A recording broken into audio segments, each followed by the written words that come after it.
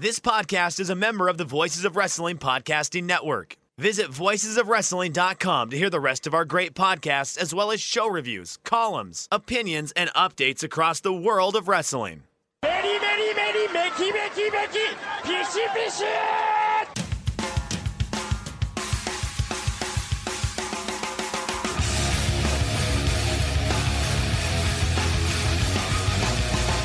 You are listening to the Voices of Wrestling podcast with your hosts, Joe Lanza. X out and go listen to some boring podcast where they're afraid of their own shadow. Okay? Don't listen to Joe Lanza, because Joe Lanza's not changing.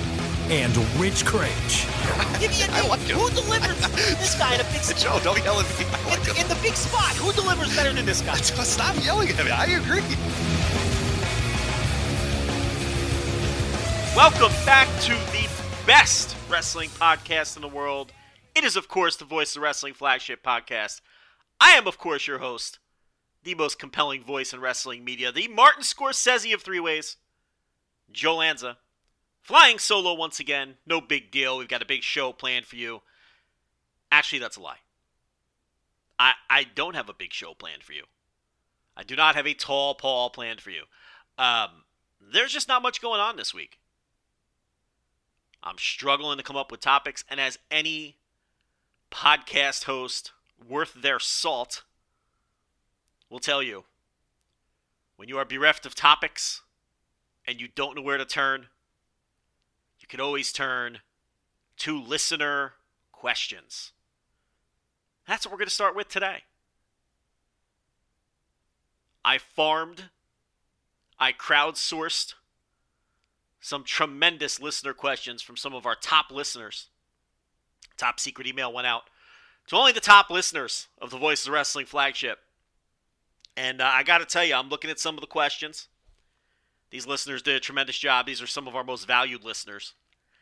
And these are the 100% real questions that these listeners sent in that they wanted me to answer on this week's tremendous Voice of Wrestling Flagship podcast. Why waste any time? Let's get right into them. These are some of the hottest topics in wrestling. So there's no reason not to dig right in and take care of business. So, first question here is from Stephen C. Truitt, and he wants to know, he says here, Joe, where do you think Bray Wyatt is going to land? AEW, Impact Wrestling, somewhere else? Thank you for your time, and see ya. Here's the interesting thing about that, Steven. I think that FKA Bray Wyatt, as we'll refer to him here, because let's face it, he's not going to be Bray Wyatt anymore. Unless he goes back to WWE, which I guess we can't completely take off the table, although with some of the cryptic social media messages that Bray Wyatt is putting out there, I don't think that's going to happen. The interesting thing about this is, and I don't know anything, I haven't spoken to any of the principals, but just what I know about the people involved, the people making the hiring decisions, Bray Wyatt himself, my gut is telling me that he would prefer to be with AEW. Now, I mean, who wouldn't? It's a red-hot product. It's competing neck and neck. Dynamite is with Monday Night Raw on a weekly basis now. There's nothing but good things coming out of that locker room, from the talent. And I am sure that he has heard some things from his friends in that locker room. It's the place to be. It's the place you want to be. It's the hot spot. I mean, CM Punk came out of a 7-year hibernation to return to wrestling, and he picked AEW. And he could have picked anywhere in the world. Bryan Danielson left a very secure spot in a company that he has no ill will towards to come to AEW. Adam Cole turned down a promotion to WWE's main roster and chose to come to AEW. It is the hot place to be. It is a hot television product. The shows are electric because of the hot crowds. So I'm sure if Bray Wyatt had his way, he would be in AEW already. What I suspect is happening here is AEW isn't open to some of his zanier ideas. And that could be part of the impasse here. And it could also be a situation, and again, I'm not speaking for anyone. I have no insider knowledge on this one. I haven't discussed it with anybody. Of course, this totally legit listener question, I didn't know what questions I was going to get from these very real listeners that sent me these questions this week. So I didn't do any homework. I wasn't able to do any homework on these questions. But it could also be a situation where, maybe Tony Khan doesn't have a ton of interest in this guy. Now, I remember Rich and I questioned, or more specifically, I shouldn't throw Rich under the bus. I questioned whether or not this guy was the merchandise pusher that people claim he is, because he's not that great in the ring. He never really made a noticeable difference on ratings. I didn't see him as any kind of needle mover in any way whenever he would, move between brands or whatnot. So I questioned whether this reputation of being a great merchandise mover was legitimate or just shit people say. Well, I did receive a message the week of that show from a source that I absolutely trust implicitly that would give me solid information on this, and someone who would know because of their connections. And it turns out that is absolutely true, that Bray Wyatt was a top merchandise pusher in WWE. So I have to take an L on that one for questioning that. I was wrong about that. So where maybe Tony Khan doesn't see much upside in terms of Bray Wyatt working a version of one of the characters that he worked in WWE, or having some other zany idea that maybe wouldn't fit into AEW's universe, he is a businessman. And this is a popular wrestler to a certain segment of wrestling fans. They were chanting his name in Rochester this past week on Dynamite, expecting him to be there as part of the Brody Lee tribute. There were some chants for his name. It wasn't deafening. It wasn't all, I don't know how many people they drew, 7,000 people or however many people were. I don't know how many people were there. Don't come at me, that I'm being paid by AEW if it was only 5,000. I don't know how many people were in the building. It wasn't the entire building chanting, making these chants, but there was a certain segment of the fans there chanting for Bray Wyatt, wanting or expecting him to be there. So no matter how I feel about Wyndham Rotunda, maybe there is some value there, but at the same time, maybe Tony Khan recognizes that even though he's popular to a certain segment of the wrestling fandom, that he's just not a good fit for his company. And I firmly believe that if Wyndham Rotunda has wacky ideas and wants to do magic and sorcery and all this, and even without the magic and sorcery, even if he just wants to be a guy who, does creepy promos and puts Easter eggs inside of his promos and does all this this layered storytelling that, because he thinks he's the smartest guy in the room and he's a, fart sniffer that he thinks is brilliant. Maybe Tony Khan is just like, I'm not into this. It doesn't fit what I'm doing. We let Matt Hardy teleport once. It was the biggest mistake I ever made. I don't want to go down that road again. That could be the thought process. So, would it stun me if he pops up in AEW? It wouldn't. If he does, do I think he's going to do some, over-the-top character work like he was doing in WWE? I don't. Well, if that's the case, then what's his value? And at that point, what's his value then? If that doesn't fit what you do in your company, and you don't want him doing that, then why bring him in to begin with? You're going to bring him in to trade top wrist locks with Bryan Danielson? I mean, that's not what this guy does. That's not the value he brings to the table. So I think he would want to be there. I think any wrestler would want to be there.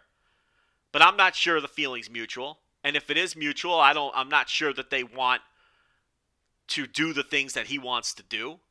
I'm not sold on the idea that all of his ideas were great and it was that dastardly Vince McMahon who had all of the bad ideas concerning The Fiend and the Firefly Funhouse. I'm not sold on that.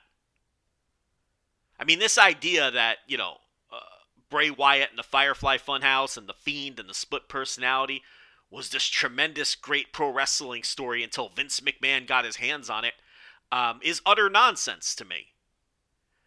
I mean, it was based on, Bray Wyatt having his imaginary alter egos as fucking puppets in an imaginary children's show playhouse. I mean, this wasn't exactly 1970s AWA to begin with. Even before Vince McMahon allegedly ruined it. It was still silly. It was still nonsensical. And it was the kind of thing that, a certain portion of the pro wrestling fan base enjoys that kind of storytelling or whatever you want to call it. But there's also another portion of the pro wrestling fan base that's very put off by stuff like that. It's one step removed from Lily.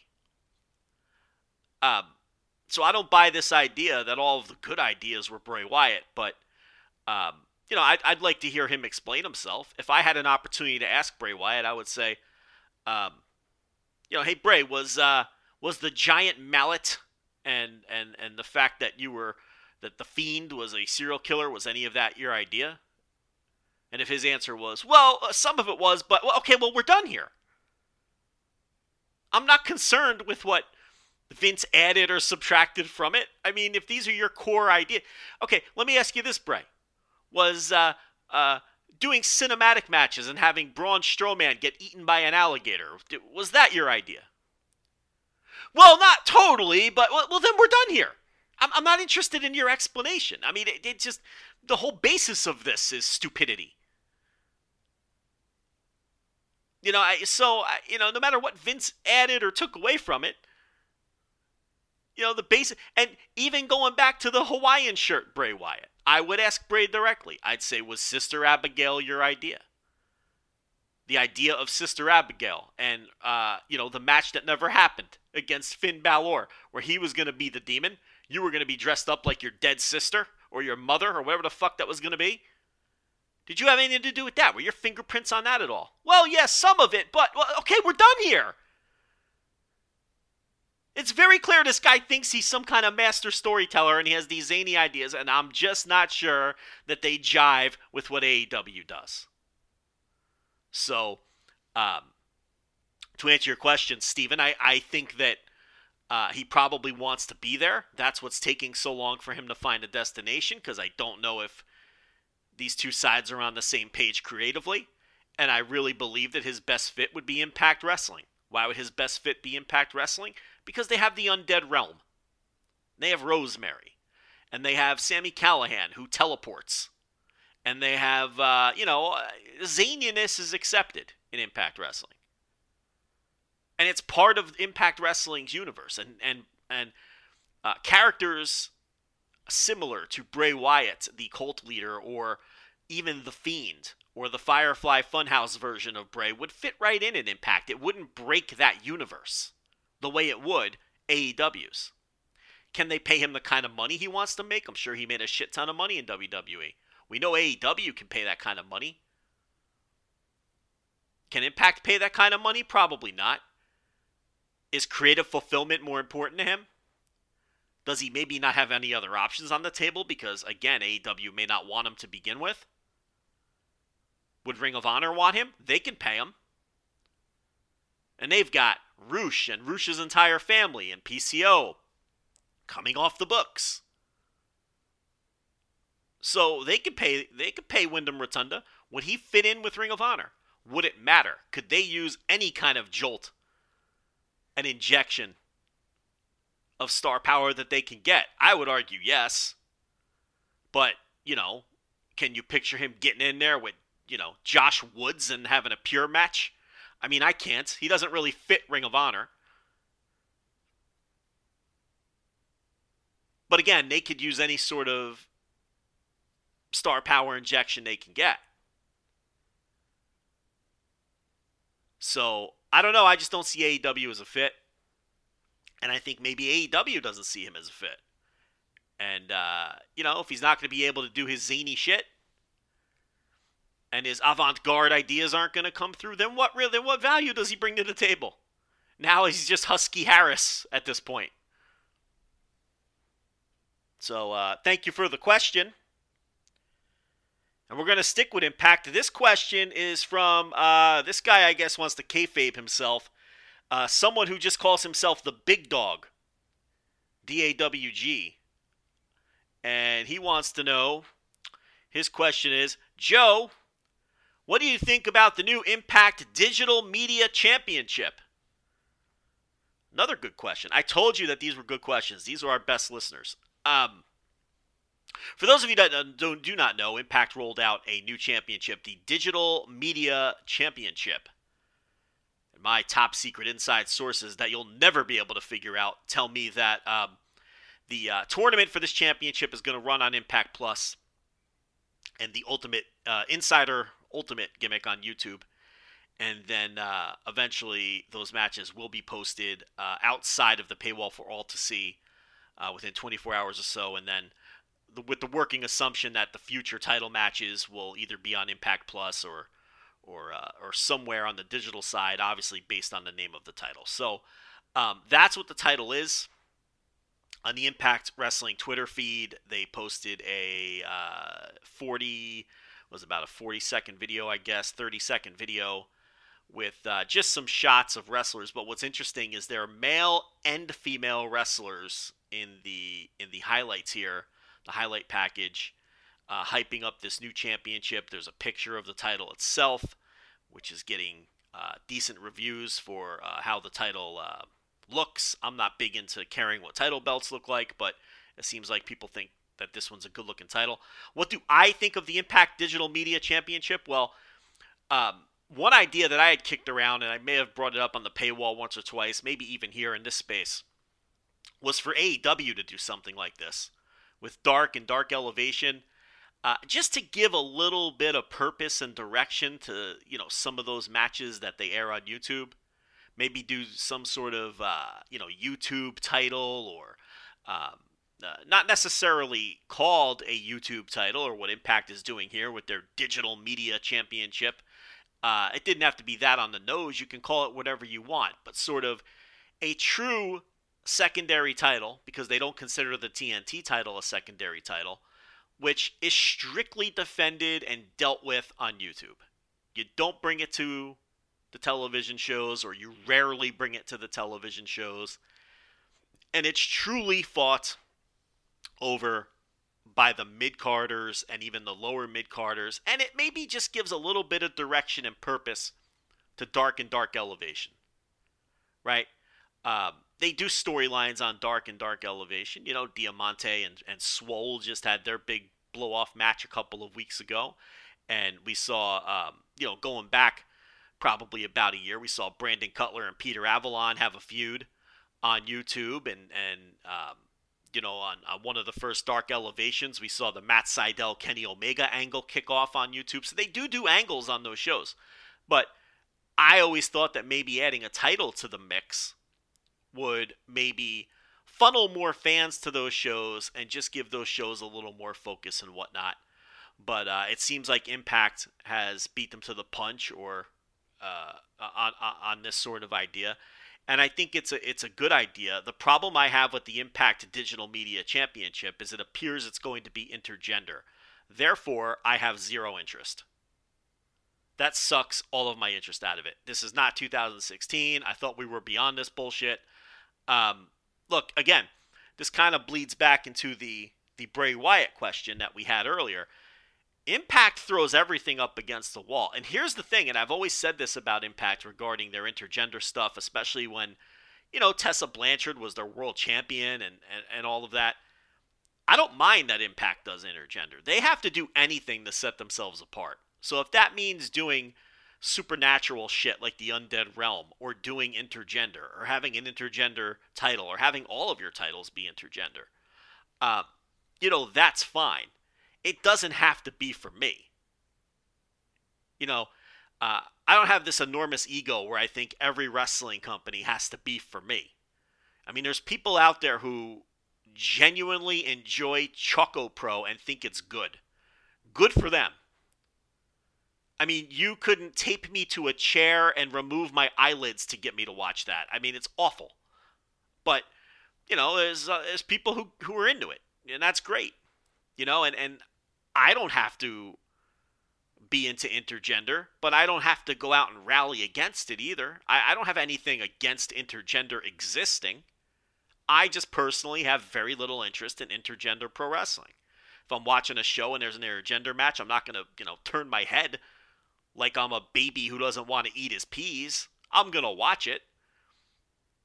It's just not one of my preferred styles of wrestling. So as a result, no, I'm not going to watch Tennille Dashwood and Falaba wrestle over the Digital Media Championship. I'm just not going to do that. Now, if you want to make it a women's title, if you want to make it a men's title, all right, I'll check it out. I'll get into it. But intergender, just not my thing. Therefore, Big Dog, I have no interest in the Impact Digital Media Championship, even if I think it's a neat little idea. Now, look, I don't know how many people how many people have Impact Plus? How many people talk about the content on Impact Plus? Now, that's the goal of something like this, to get people interested in Impact Plus so they pay for it. Similar to my idea for AEW doing a title like this. The goal is to get people to watch those YouTube shows, not just the AEW sickos who are the only people watching those things. Try to, get a wider audience into it. So that's the idea here. I can't kill them for trying it. Do I think anybody will be talking about this title in 6 months? No, I do not. Next question. William Thompson from Chicago, Illinois wants to know, Joe, what do you think of Joe Gacy's new character in NXT 2.0? And as a follow-up, if you don't mind, do you think Joe Gacy is the best wrestler in the world? Okay, wow. First of all, the second part of that question, no. I do not think that Joe Gacy is currently or was ever the best wrestler in the world. That's absurd, William Thompson. What a crazy question. Nobody could possibly think that. Man, maybe I should have just thrown this listener question out. But let's deal with the first half of it, shall we? He wants to know what I think of Joe Gacy's new character in NXT 2.0. And if you're not familiar with Joe Gacy's new gimmick in NXT 2.0, he is doing a gimmick that has failed every time any wrestling promotion has tried it, including the aforementioned Impact Wrestling when they attempted it with the pre-canceled Joey Ryan. Ironically enough, Joey Ryan's faction or unit or whatnot was called Cancel Culture in Impact, foreshadowing what was to happen to him. Joe Gacy is doing a character that talks about safe spaces and cancel culture and all of those buzzwords that everybody is pretty tired of at this point. And something that probably wouldn't have worked, but maybe would have worked better in like 2015 when, every week there was a new college campus controversy over safe spaces and professors getting fired or whatnot. But people quickly grew tired of those types of stories.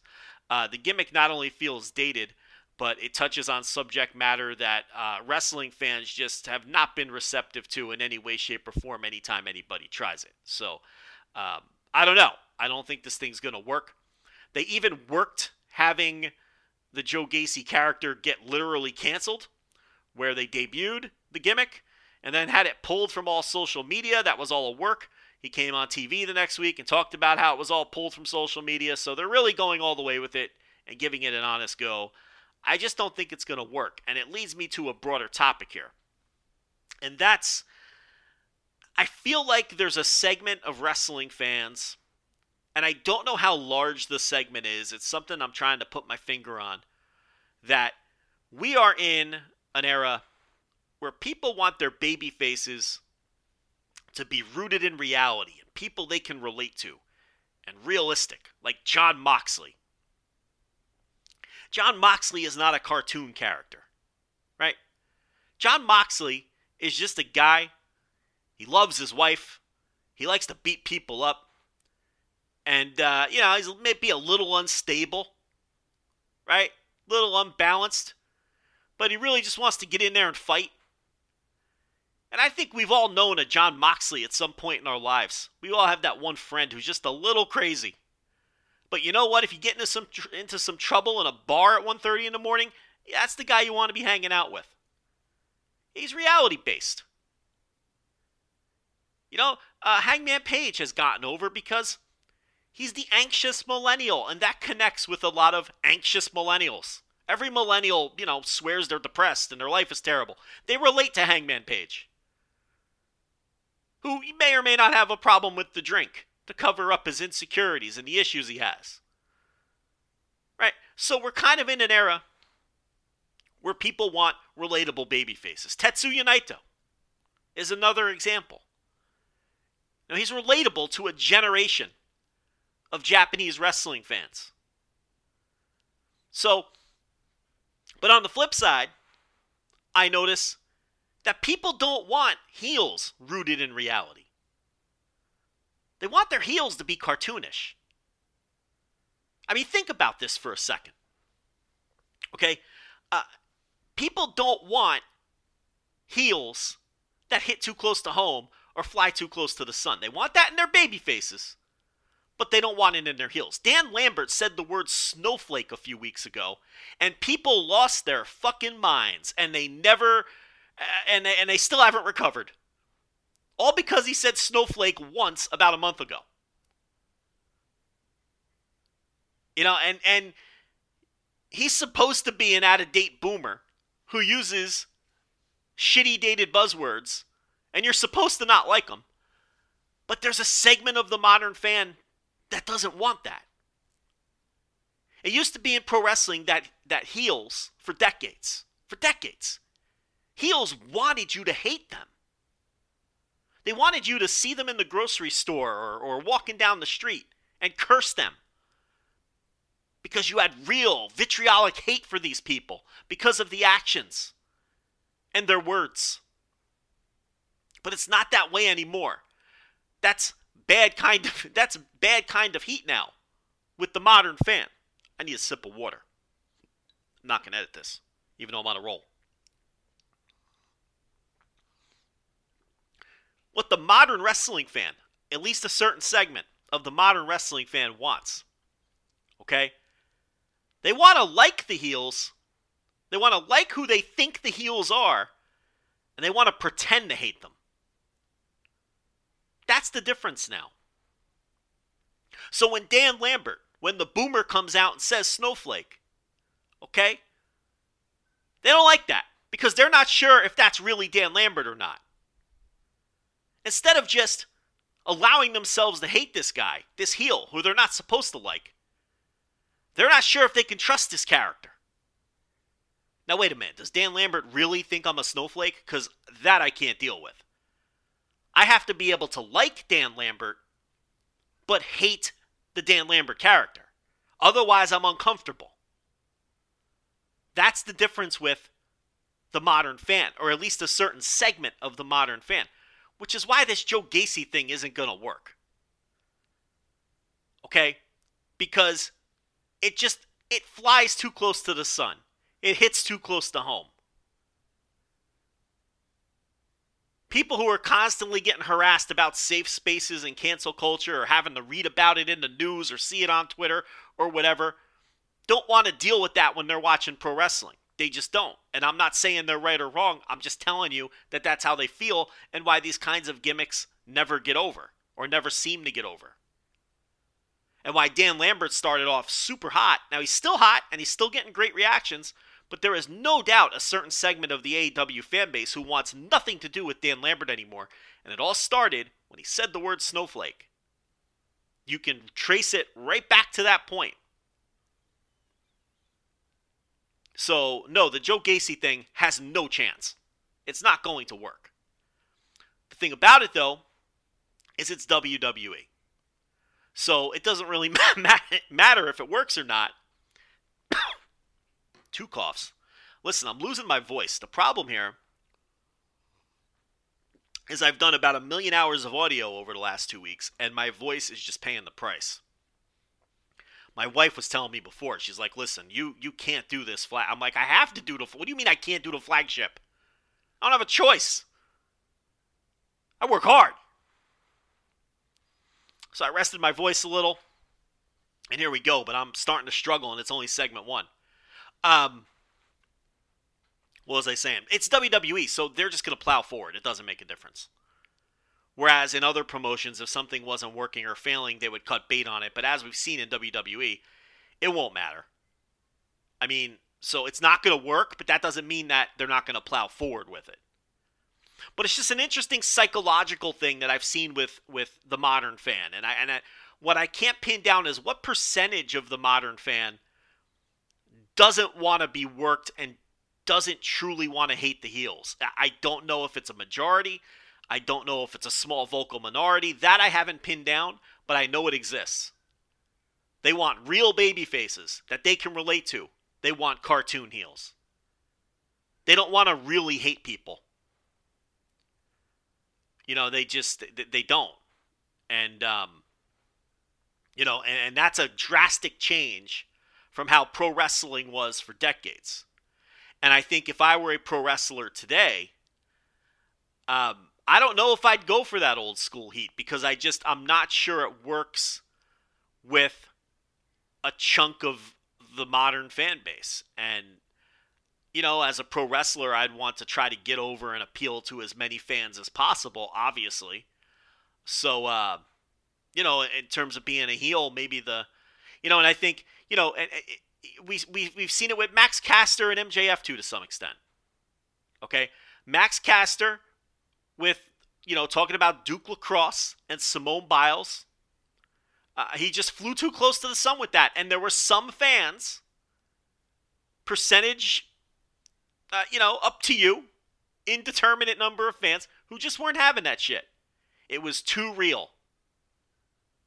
It was too real.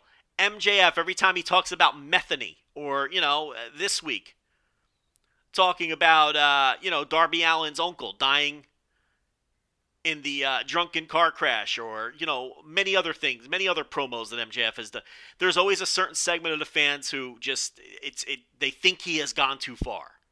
But I think he largely gets away with things that people like Max Caster and maybe Dan Lambert don't, because he's more cartoonish. He wears his scarf. He's so over the top that people know that it's just a, you know, so I think that's where MJF can walk that line and get away with things that maybe others can't. But I've gotten a little off the beaten track. The point here is the new Joe Gacy character, it's not going to work, but it's WWE, so it might not be going anywhere. Next question comes from Jimmy Altieri. Jimmy Altieri wants to know, Joe, can you talk about the breaking news that was revealed this week that Tony Khan is the sole booker of AEW and the EVPs have no power when it comes to hiring wrestlers or booking the storylines? You know, that's interesting, Jimmy, because that story did quote-unquote break this week, and I don't understand how it was news. I mean, no offense to Cassidy Haynes, the person who reported it, and the work that he put into the story, which I'm sure he did. But who is this exactly news to? I mean, it's been pretty widely known that Tony Khan is the booker. I mean, he's the big seat. I mean, we've talked about it for almost 2 years now on the Thursday TV reviews behind the paywall. That December 2019 Dynamite that ended the year with the awful Dark Order angle was pretty much the final straw, and that's when Tony Khan put his foot down and took over the reins and started saying no. And we talked about that at the time. So you can really pinpoint January 2020 if you want to be specific. And we're coming up on the 2-year mark of Tony Khan being the sole booker of AEW. How do I know that? I mean, I was told that directly. How does everybody else know that? Because Tony Khan says it all the time. Again, this is not top secret information or breaking news, and I have no idea why this made the rounds as news this week. Everybody knows that Tony Khan is the booker. He has said directly in media scrums, in press conferences, in media calls, I am the booker. Those words have come out of his mouth.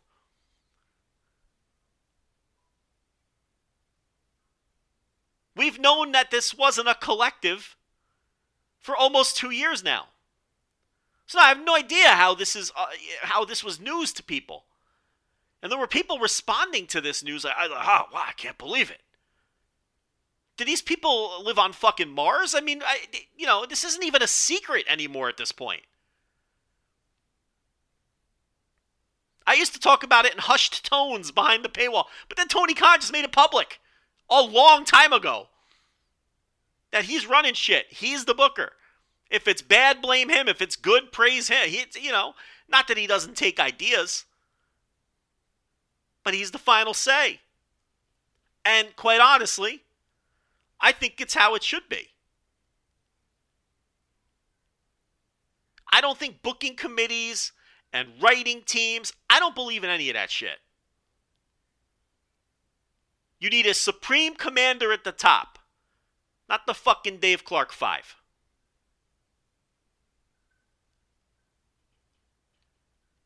Our next question. Another question about bookers. This one coming from Jimmy Bowers. Jimmy Bowers wants to know, Joe, what do you make of Jim Cornette's kinder, gentler stance towards AEW lately?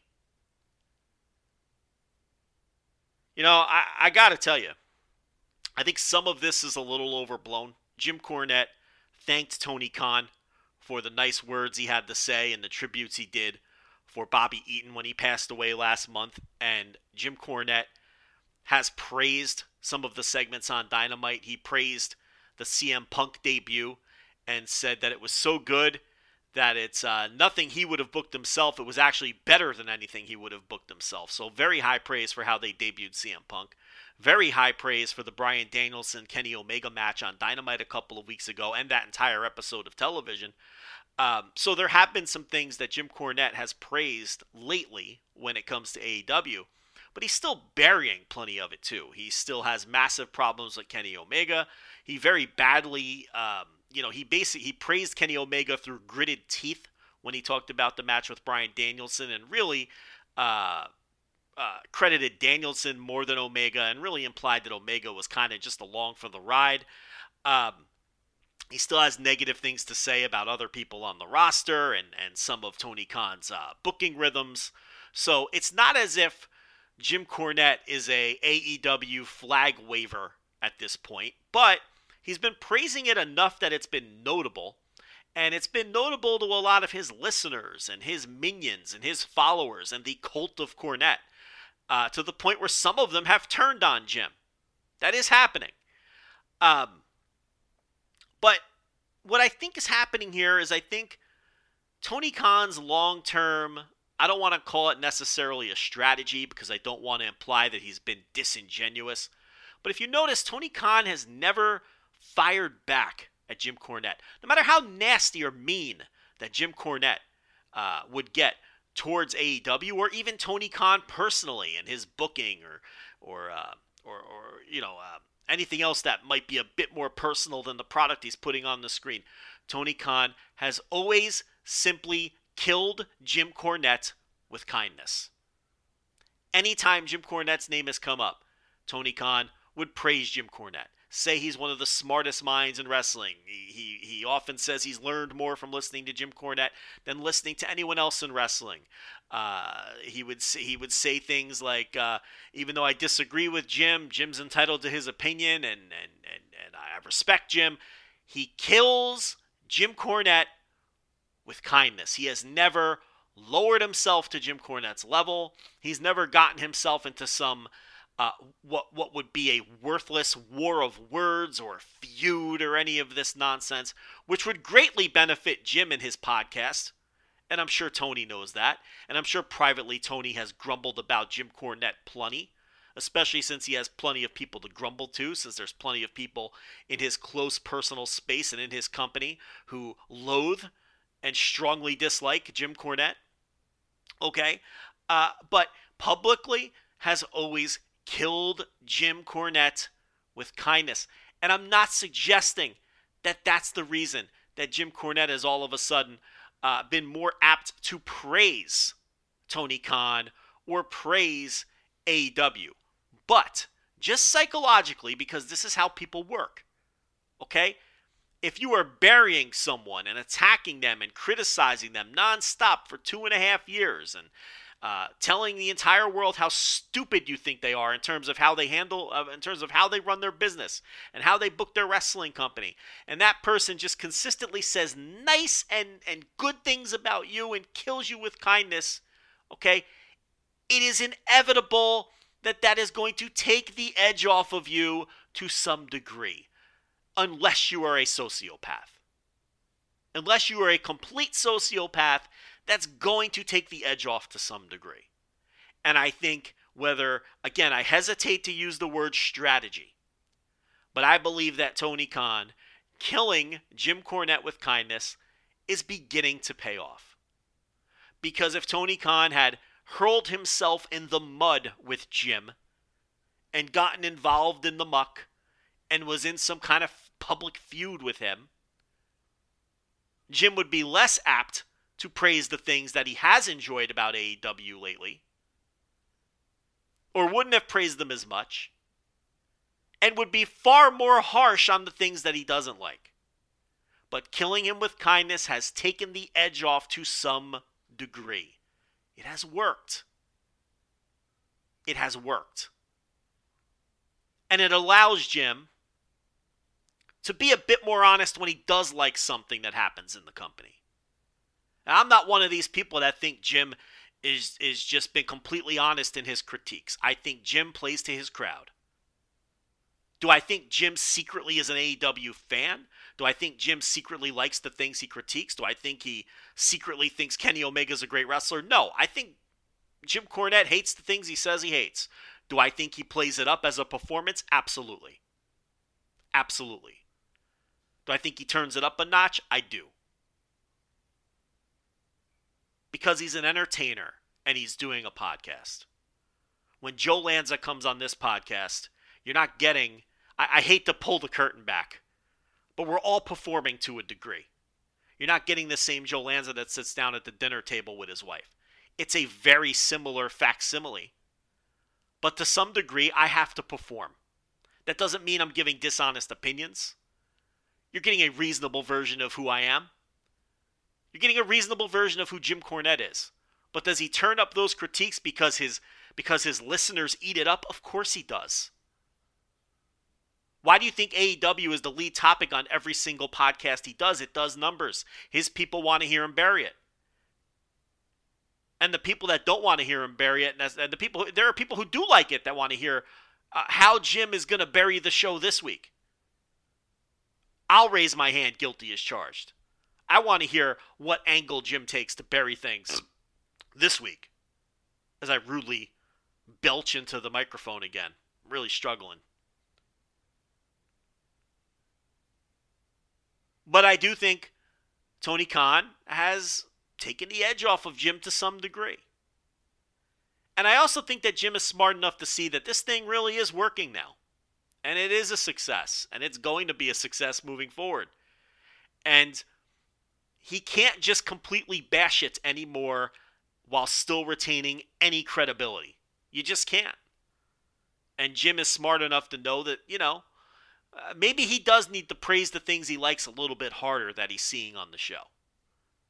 Maybe he does need to cool it on, they're going to fold in 6 months. Because it's obvious that that's not going to happen. And it's obvious that this thing is here to stay unless there's a tragedy. So, that's what I think is going on with Jim Cornette and his sudden praise for certain things AEW. And those were very real listener-submitted questions. Got us off to a good start here. Got us through the first 45 minutes. I will be back with more as we review Extreme Rules. I'll be right back. All right, what do we got here? My bookie. With over $500,000 in contest prize money up for grabs, the NFL is back in action, and so is winning season at MyBookie.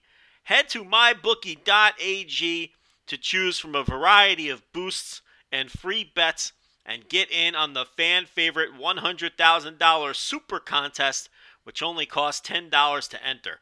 Pick 5 games against the spread each week. Each win earns you a point, and each point gets you closer to the grand prize. In order to get you started, make your first deposit at mybookie.ag. Use promo code VOICES to instantly receive double your deposit. That's double your money to double your winnings with your first ever deposit using promo code VOICES. You can bet anything, anytime, anywhere with MyBookie. All right, so we're going to get to Extreme Rules in a bit. There's a couple other quick hitters I want to get to. I quickly want to talk about this controversy. Yet another Dave Meltzer star rating controversy that popped up when Dave gave the Bryan Danielson Kenny Omega Dynamite match from a couple of weeks ago on the 22nd of September a 5-star rating. The big controversy here is this is the first ever 5-star rating that Bryan Danielson has earned from Dave Meltzer. And people were incensed. Could not believe it. And nobody cares more about Dave Meltzer's star ratings than people who don't like Dave Meltzer and who claim they don't care about his star ratings. Those are the people that care the most about Dave Meltzer's star ratings. But I was thinking about this one in particular and how Dave was taking a metric ton of shit. Is a metric ton heavier than a real ton? I don't even know the answer to that. Why do people say that if it's not? Right? So it must be. It must be more than a real ton. Or the non-metric ton. Dave was taking a ton of shit, metric or otherwise, for this being the first Bryan Danielson 5-star match after the incredible career that he's had. But I'm sitting here thinking about this, and I gotta tell you, I don't have a 5-star American Dragon Bryan Danielson match. Or Daniel Bryan, for that matter. I don't have a 5-star match of his. I don't think it's crazy. If somebody like Dave Meltzer, who has obviously seen every Daniel Bryan match of relevance on pay-per-view and television in his career, and a smattering of Ring of Honor matches, not all, but a smattering, I don't think it's crazy that someone like that wouldn't have a 5-star match for this guy, because I don't believe he had a 5-star match in WWE. In fact, I don't think he had any matches in WWE that even sniffed 5 matches, at least in my view. He had plenty of great matches. But a 5-star match? I don't think so. And if you're someone like Dave Meltzer who didn't see every Ring of Honor show, and he saw plenty, he got sent the tapes. You know, Sapolsky sent him the tapes. He may have attended some Ring of Honor shows for all I know. But I know he's seen a good number of Ring of Honor shows, but I know he didn't see them all and review them all. Okay? I could totally see how someone like that wouldn't have a 5-star match for this guy. And you know, he obviously wasn't watching a lot of his other independent stuff or rating it. So, I don't know. I was thinking about this and I just don't understand. I don't think it's all that controversial. And here's the other thing. I don't think it matters at all whether Dave Meltzer or Joe Lanza or whoever the fuck has given 1 or none or 20 of his matches a 5-star rating. It means nothing to his legacy. He's still arguably the greatest American wrestler of all time. He's still arguably one of the greatest wrestlers, period, of all time. If you told me you thought this guy was the greatest wrestler to ever live, I wouldn't argue very hard. And he doesn't need 5-star matches, a 5-star stamp of approval from Dave Meltzer or Joe Lanza or anybody else to be arguably the greatest wrestler of all time. He doesn't need that. It doesn't mean anything. There's wrestlers I've given 5 stars to multiple times, and I think Bryan Danielson's a better wrestler than they are. You know, so I think way too much was made of it. And when you really look at his resume, let me put it to you this way. If you're someone who primarily saw his WWE work, okay, according to Cage Match, and that's what I'm going to use because it's the easiest thing to use, and it's there's other sources too. Let's just use Cage Match because they have a handy tool here in their match guide. If you sort the ratings for Bryan Danielson's career matches, okay, the first WWE match that comes up is 20th. 20th. And it's a 6-man tag, a TLC 6-man tag. Daniel Bryan, Kane, and Ryback versus The Shield. And I have to be completely honest with you. I didn't remember that match existed until I pulled up this database. That was not a 5-star match. Cage Match has it at 9.3, and Dave Meltzer gave it 4.5 stars. The highest rated WWE singles match for Daniel Bryan is 21st, and that's a match against John Cena. Of course, that's the SummerSlam 2013 match, as you probably would have guessed. Once again, 4.5 stars from Dave, 9.3 from Cage Match. Fair. Fair. If someone went 5 on that, okay. But I didn't think that was a 5-star match. I don't think it's unreasonable that Dave didn't think it was a 5-star match. If you look at his top 30 matches on Cage Match, there's only 3 WWE matches, period. The third one being CM Punk versus Daniel Bryan from Over the Limit 2012. So, I don't think his WWE catalog is loaded with 5-star contenders. You might have 1 or 2. I'm not going to knock you for it. But, Daniel Bryan, Triple H from WrestleMania 30. I've heard people bring that one up. I didn't even think that was a 4-star match. I rated that 3 3/4. I didn't even think that was a great match, Daniel Bryan versus Triple H. Dave went 4 1/4. Cage Match went 9.04. The Kofi Kingston match a couple of years ago, I went 4 flat on it. I thought it was a very good match. Dave went 4.5. Okay. I don't think that's a 5-star match or anything approaching it. Do you think Daniel Bryan versus Kofi Kingston is one of the greatest matches you've ever seen? Maybe you do. I don't think you're going to find many people who are going to tell you yes.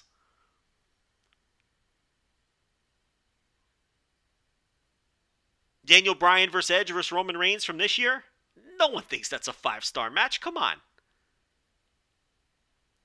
But I'll tell you right now, on Cage Match, that's his 6th highest rated WWE match. His WWE catalog is filled with look, the guy's a great wrestler. Every time he stepped in the ring in WWE, he put in a great performance. But I don't think he has this huge catalog of great WWE matches. He's got a lot of very good ones, and he has some great ones. But I don't even think people can reach a consensus on what his best WWE match was, let alone something that's an all-time great match in the pantheon of all-time great matches that is a no-brainer 5-star match. It just doesn't exist. And that's what someone like Dave Meltzer is working with. Now, Dave rated plenty of his Ring of Honor stuff, but there's no Dave Meltzer star rating for Danielson's match against Chris Hero in PWG. Because Dave didn't watch it. Dave rated 2 of the Nigel McGuinness matches from Ring of Honor very high. He gave one 4 3/4 and one of them 4.5. But the third highly regarded bout from the 6th anniversary show, Dave didn't even see that match. This is what I'm talking about. This is a guy who's working off of the WWE catalog and some of the Ring of Honor matches, and basically nothing else. It's not unreasonable. And we have to put an asterisk on this anyway, because Dave said he would have given Danielson McGuinness 5 stars. And I'm talking about the one from Unified. The one with the nasty headbutts, except he deducted a 1/4 star because of the headbutts. Which, again, is not completely unreasonable. If you think that kind of thing is too violent. But no rating for Bryan Danielson versus Shingo from Dragon Gate USA, which some people would give 5 stars. Dave didn't even watch it. No rating for the Takeshi Morishima Fight Without Honor.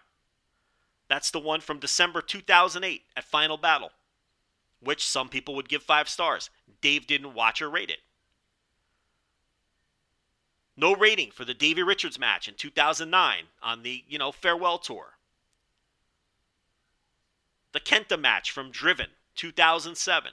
All matches that maybe some of you listening to gave 5 stars to. Dave didn't even watch them. So again, this is not unreasonable. And I saw all these matches, and I have to tell you, I don't think I have a 5-star Bryan Danielson match. I don't think I do. I didn't even go 5 on the Omega match. I eventually settled on 4 3/4. And it means nothing. Who cares? Why does this matter?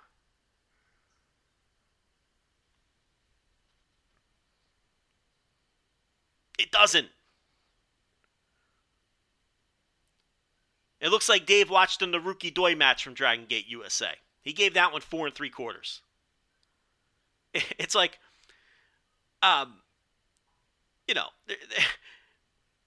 there's 3 or 4 4 3/4 rated matches here. No, there's 5, 6.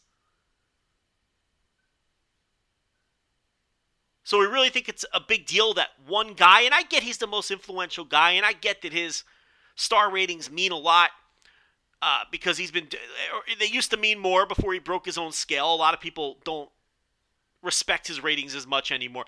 To me, when Dave goes above 5, it doesn't enter my brain. It's just 5. When Dave goes 6 1/4 on a match, I ignore it. It's 5. But I know some people, it's just, he broke the scale, I don't care anymore. And I understand that. But not only does it not matter, I don't think it's unreasonable. When you look at the man's catalog, I don't have any either. And maybe if Dave Meltzer watched every one of these Ring of Honor matches and saw all the indie stuff that all of you listening to saw, he'd have 1 or 2. But big deal. Who gives a shit? Somebody talk him into watching the Shingo match. He may have gone 5 on that. That is so up his alley. I didn't go 5 on it. But again, who cares? What a silly, quote-unquote, controversy that all was.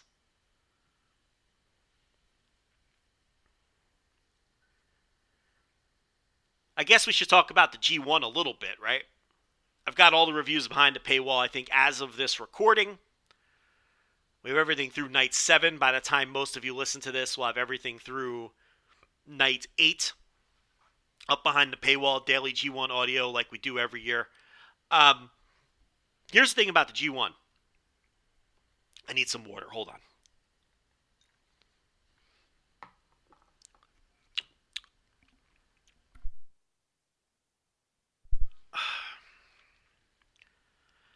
It's 2:30 in the morning. Here's the thing about the G1 this year.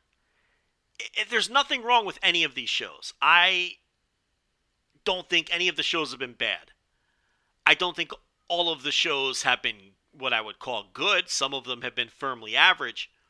But that's not even my biggest problem with this year's G1. My biggest problem with this year's G1, and you can listen to me talk about each one in detail, $5 tier, patreon.com/voices of wrestling. The month has turned. It is now October. It's the best time to get in. It's the best time to subscribe. First of the month, that's where you get the most value, okay? Because you get charged the first of every month. $5 tier gets you just about everything we do. $10 tier gets you everything we have ever done, including these daily G1 reviews. But the thing about this G1 isn't that the shows are bad. It's that they don't feel like G1 shows. The matches lack the G1 intensity. The matches lack that G1 feel that you're used to. And it's not the clap crowds. Last year we had the clap crowds, and it, for the most part, aside from the fact that we had clap crowds, the matches felt like G1 matches. This year's matches do not feel like G1 matches because the matches lack the intensity. And that's on the wrestlers. And I'm not criticizing them. I don't blame them. They've been wrestling in front of these lousy clap crowds. They're not drawing particularly well, even by the partial crowd standards in all of the venues. And, it's got to be wearing these guys thin. And they're not going out there and giving you vintage 2013 G1 performances. And I can't blame them. The intensity levels just aren't there. There's been some good stuff. There's even been some great stuff. Shingo versus Ishii was a great G1 match. You put it up there with any of the great G1 matches from years past. Tanahashi versus Okada, same thing. It's impossible for those two guys not to deliver. That felt like a G1 match. That had the intensity. That felt special, like a G1 match should. Zack Sabre Jr. is a big story in this year's G1, and he's having good matches every time out. His matches don't have that G1 intensity. The Ishii matches outside of the Shingo bout on night one, they lack that G1 intensity. Some of the other, now look, we know that it's not the greatest field on the bottom half because Will Ospreay and Jay White and Minoru Suzuki, and you go right down the line, all of the people who aren't in this tournament who typically over the last few years have been in it, you can count on to have great matches. Even someone like Juice Robinson, who's better than some of the people that have replaced these names. So that's been a factor too. But oddly enough, it's those guys on the bottom who are working hard because they're taking advantage of the opportunity. Chase Owens is out there killing himself. Tama Tonga has been shockingly good. Okay, but we're not getting the vintage G1 performances out of your Ishiis, out of your Kota Ibushis. I think Kota Ibushi, outside of, a match, maybe a match or two, he hasn't been the same since his illness.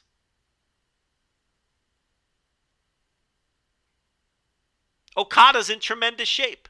And he's not having bad matches, but outside of the Tanahashi match, his matches are lacking that G1 punch. So that's what's going on with this year's G1. It just doesn't feel like G1 because that G1 intensity is not there. And that's what's hurting this tournament. And the other thing hurting this tournament, TV Asahi is killing this fucking company. And I'm not saying New Japan's going to be dead in a year. Figure of speech. But they're killing this fucking company with the copyright strikes. And somebody needs to get in a room and work this shit out. Because it's a problem. They're trying to run shows in America as we speak. And they can't sell a fucking ticket. They can't give away tickets to these shows in America. And preventing people from posting GIFs and even still photos from these G1 shows without copyright striking people. It's absurd. No one is talking about this G1 in the West. I can't speak for Japan. Why? Because people are terrified to post about it. They don't want to lose their Twitter accounts and their Facebook accounts and everything else. They're scared. So they've thrown their hands. No one's talking about it. The remaining people actually watching this thing are afraid to talk about it.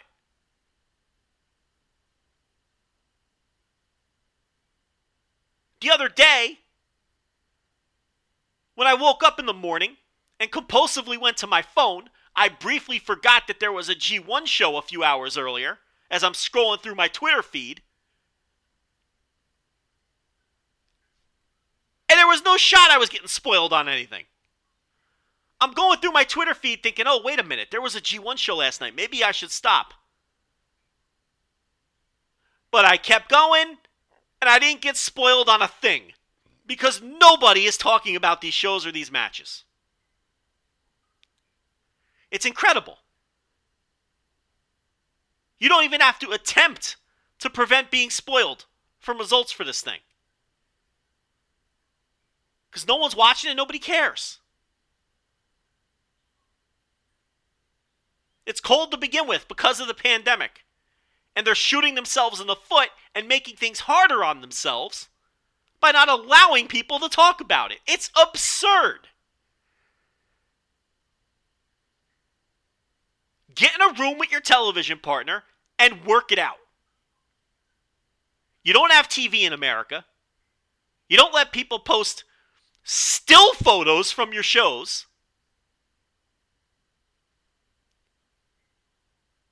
So how can you be surprised when there's 48 people at a show in Dallas? How can you be surprised? How can you be surprised when John Moxley needs to bail you out in Philadelphia?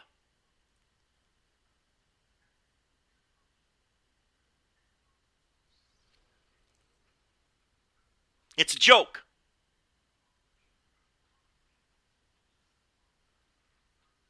They should be encouraging people to post GIFs and videos and pictures of these shows and work up a little buzz. Because they have none. Nobody cares right now. And the shows aren't great, so not a lot of matches are getting buzz, so that's not helping.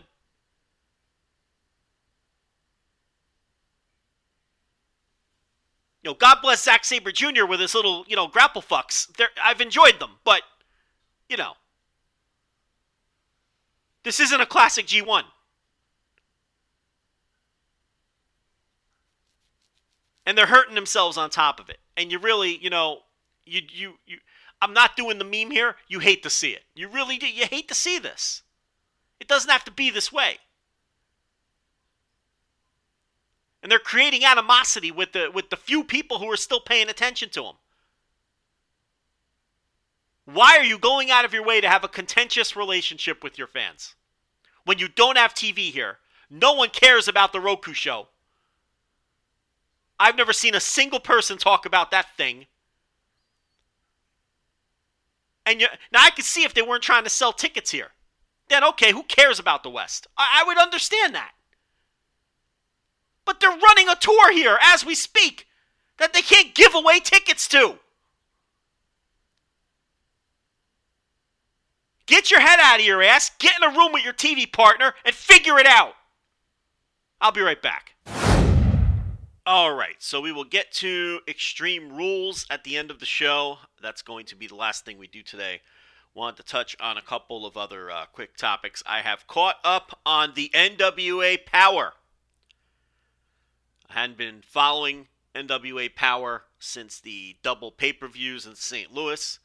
I binge-watched everything they've done to this point in the St. Louis tapings that followed the pay-per-views. And I am here to report that I got to tell you, NWA Power has somehow managed to get worse than it was before in this current season, which I believe they're calling Season 6. I don't know if that's accurate. It is horrendous. These are new depths. I don't know if it's possible for the show to be worse than it is right now. It's just terrible. And I know it's not the greatest roster. That's really no excuse. I mean, it's part of the reason, don't get me wrong. But it's just a horrendous, unwatchable mess of a show. And I cannot tell you to stay further away from the current NWA season. And there's nothing on the horizon that they've teased or talked about which would make me say that things are looking up or maybe it'll get better as the tapings move along. No, it's just horrible. Almost beyond words. I gotta tell you, I'd rather plop down on the couch and enjoy any standard 3-hour Raw than sit down and watch a comparable 3 hours of this Power show. The only difference being, the only area in which Power has an edge is that it's 1/3 the length. Actually, a little shorter because it runs like 48 minutes or something most weeks. That is the only advantage it has to Monday Night Raw, which is obviously, one of the worst wrestling shows in television history right now. So, NWA Power, firmly the thumbs down on what I've seen from that. And that's all the time I'm going to spend on it because that's all it deserves. MLW, I've been watching the MLW, which has in fact returned as well. MLW Fusion Alpha is the name of the YouTube show now. And then, of course, MLW debuts on Vice on October 7th with the Fightland special, let's go over that Fightland card that's going to tape on the 2nd. So that's going to tape sometime this weekend after some of you listen to this, but it's not going to air until the 7th. Now, they're only airing a 1-hour special that's going to air on Vice on the 7th. Now, I don't know if this entire show is eventually going to air and it's just going to be in 1-hour chunks. I don't know if they're just going to pick their best hour for... I don't know. Listen, I don't know. I would assume that this entire show is going to air at some point since it has all the Uppercut matches on it and some other stuff that they've been pushing on the Fusion show. So I think we're probably going to get all of this eventually airing on Vice until everything on the show airs. That's my interpretation, but I can't guarantee that. All I know is on the 7th, which is a Thursday, which is this upcoming Thursday, we're getting the debut of MLW on Vice, and we're getting some of these matches, including Jacob Fatu defending the world title against Hammerstone, who is the national champion. This is title for title, and they've been hyping this one up on Fusion, and this is their big unification match, and they've been building Hammerstone up for this. So Fatu does have a title defense before that against Matt Cross on next week's Fusion Alpha, which airs on YouTube on Wednesday. It's already been taped. That's from the ECW Arena. And Hammerstone successfully defended the national title this past week against Filthy Tom Lawler. So they both had a defense coming into this bout. Obviously, Fatu, I didn't read the spoilers, but I think it's a certainty that he defeats Matt Cross on Wednesday because they're not going to blow this big unification match that they had set for their debut on Vice, which is the biggest match they can make and is absolutely the correct match to go with their debut on Vice. And I assume Hammerstone's going to win. This is the guy they've been building and giving the rocket strap to, and his push really took off during the last, I guess you would call it, season of MLW during the pandemic where they taped in the empty building. The guy's just a beast. He beats everybody. It seems like the only guy that he can't beat is this Mads Kruger of Contra, who he has some of the worst matches of the year that you'll ever see against. I mean, the matches are horrendous. I mean, they're just awful. But everybody else he beats. And he beat Tom Lawler this past week on Fusion. And they still have Mads Kruger cutting promos on him during the show. So my assumption here is that Hammerstone will win the title and move into a world title feud with Mads Kruger, which will absolutely, without question, be the drizzling shits. Now, what they could do, since Mads Kruger is part of Contra, is they could have Mads Kruger cost Hammerstone the match against Fatu. That would be some very shitty booking, in my opinion. I think you build up this Fatu Hammerstone match, and you've got a big debut on Vice that you want to give people a winner. I mean, give the people a winner. But it's pro wrestling, and I wouldn't be stunned at all if Mads Kruger cost Hammerstone the match, and then that way Fatu moves on to whatever he's going to move on to with the world title, and he is a good world champion. And then Hammerstone continues his feud with Mads Kruger, which has been one of the worst feuds in all of pro wrestling this year, and the matches have been among the worst matches in pro wrestling this year. So that'll be on Vice this week, and this is also being taped in the ECW Arena, by the way. Other matches, they just announced this week on Fusion. Myron Reed defends the middleweight title against Tajiri, Arez, and Aramis. Now, Arez and Aramis got added to the match. They had a singles match on Fusion this week, which rocked. Everybody has access to YouTube. I would recommend watching that match. It opens up the show. You're in and out in 12 minutes, and it was an excellent match, especially if you've never seen Arez versus Aramis. I've seen them wrestle 10,000 times. This was their greatest hits, but they nailed everything. They got over with the crowd, and as a result, during later on in that episode of Fusion, it was announced that they were added to this middleweight title match, so they're doing a four-way. As far as Tajiri goes, I hope Court Bauer realizes he's getting 2021 Tajiri and not the Japanese buzzsaw. Okay? Look, I love Tajiri. He's one of my favorite wrestlers ever. He just doesn't have it anymore. So he basically, Tajiri in 2021 is getting by on being Tajiri. Okay, he's not getting by on being Tajiri from, being Tajiri to Japanese buzzsaw Tajiri. He's Tajiri just out there being Tajiri and getting by on being. He doesn't wrestle like Tajiri. He's just getting by because he is Tajiri. I mean, that, he goes out there and he's Tajiri. But, he's not, what he once was as Tajiri. He's old. What do you want? The guy's, he's 51 years old. The spark is gone. You see glimpses of what used to be there. But, no, he's, this isn't the return of the Japanese buzzsaw to the ECW arena. Okay? This is a shadow of his former self. We have the Opera Cup stuff. I'll get to that in a second. Nicole Savoy versus Holly Dead in a women's match. And then we have Los Parks, L.A. Park and his boys, L.A. Park Jr. and El Hijo de L.A. Park, against the 5150 crew with Conan.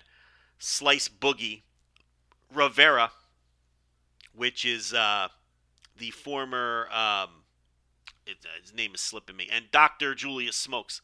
Does this mean that Julius Smokes, Danny Limelight, Rivera is Danny Limelight. Does this mean Julius Smokes is going to wrestle? I mean, because we know Conan's not going to wrestle. Julius Smokes going to put on the boots and get in there against Los Parks? All right. And then we have the Opera Cup stuff. These are the 4 first-round matches.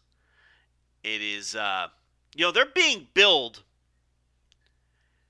at least on Wikipedia here, as semifinal matches. Does that mean that the Opera Cup final is a 4-way?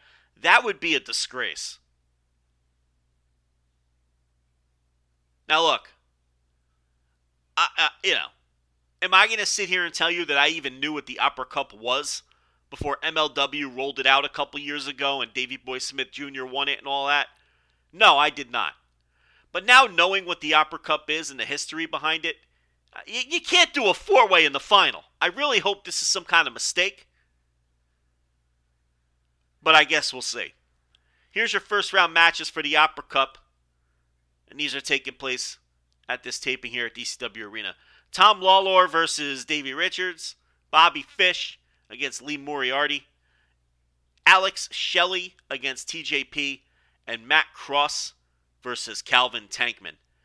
That tournament rocks. Now, if they're doing a 4-way to complete it, that's really disappointing. Very disappointing. And I really hope that's not the route that they're going.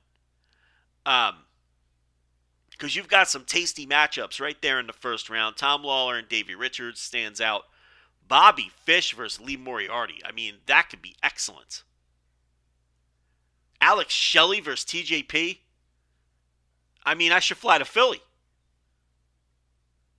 Cross Tankman, But then looking down the line, I mean, looking at the possible matchups for the following rounds, and you're just going to throw these guys at, I really shouldn't be burying them because I don't know for sure, but it'd be a real shame if they're just throwing those guys into some goofy 4-way match to determine the winner of this Opera Cup, which they have treated with some reverence. I mean, give MLW credit. They dug this thing out of fucking Davey Boy Smith Jr.'s attic a couple of years ago. This old Opera Cup that used to be competed for and won by the likes of Stu Hart. I think that's how Davey Boy got a hold of it. And they've treated it well. It's just been a straight-laced wrestling tournament. I'd be very disappointed. Extremely disappointed if that ends up being some hokey 4-way.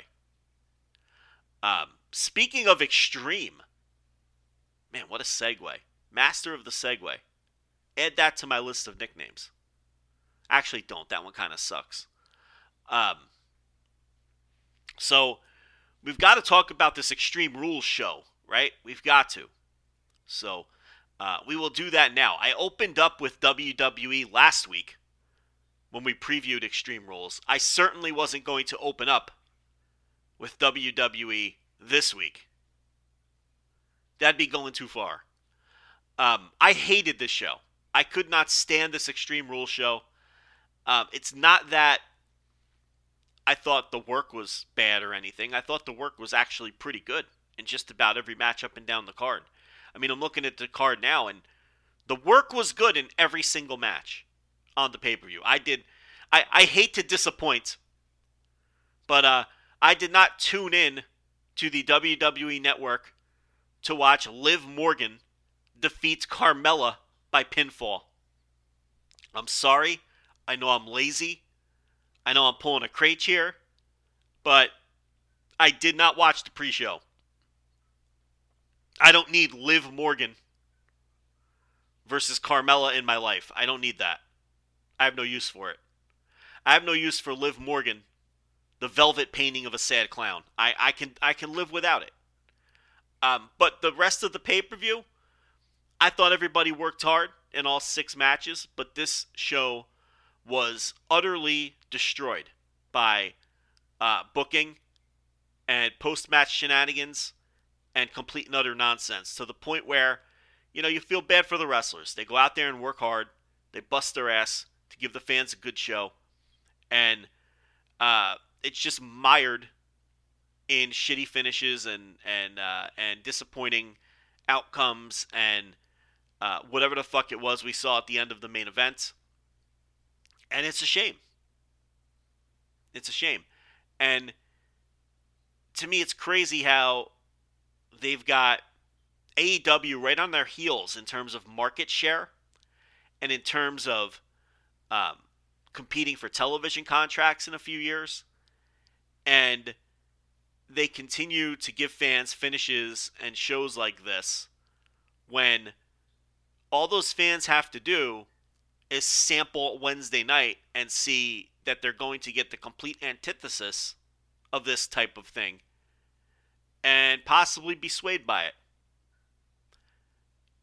Possibly see that there's a better way to consume your pro wrestling, where you're not going to be treated like an imbecile.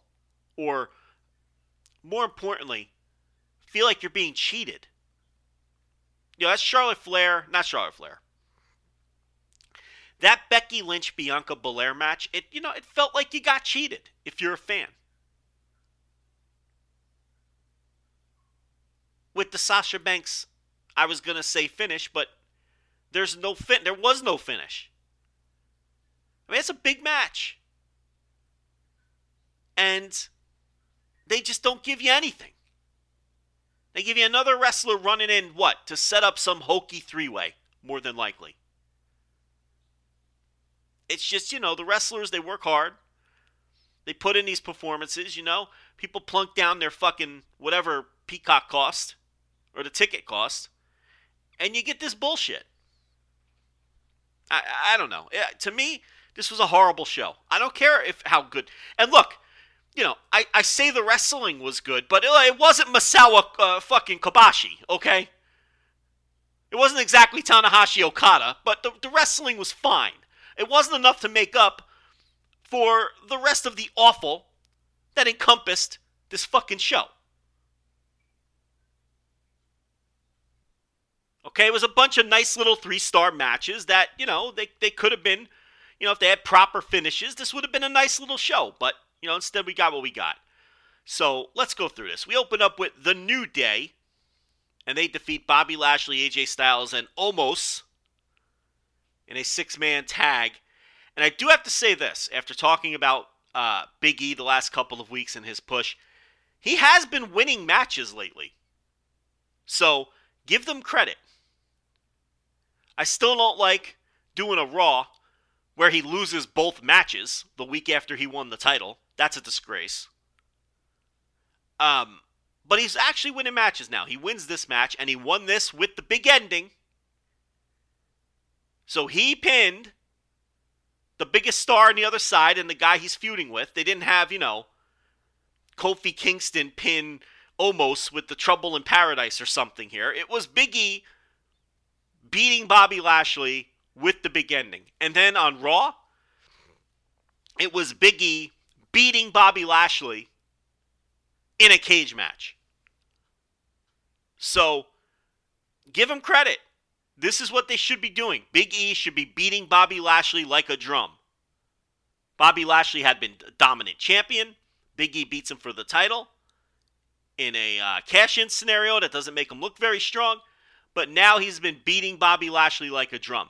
If I'm going to come on here and criticize the company for the way that Big E was built and then won the title, I have to be fair, and I have to throw roses and praise him a little bit for the way things have gone since the last time you and I spoke. So they've done a good job with this Big E Lashley thing in the interim. Now, I could come on here next week after Big E loses the title back to Lashley on Raw or something, as we get ready for fucking Saudi WrestleMania, and come on here and rant and complain again. But everything I saw this week, they did a nice job. You got to be honest about it.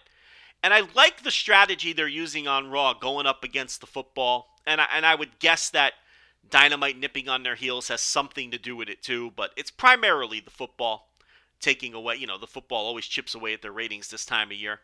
What they're doing is they announced something big for Raw, which, a couple weeks ago was the big trios match with the Bloodline versus New Day, for example.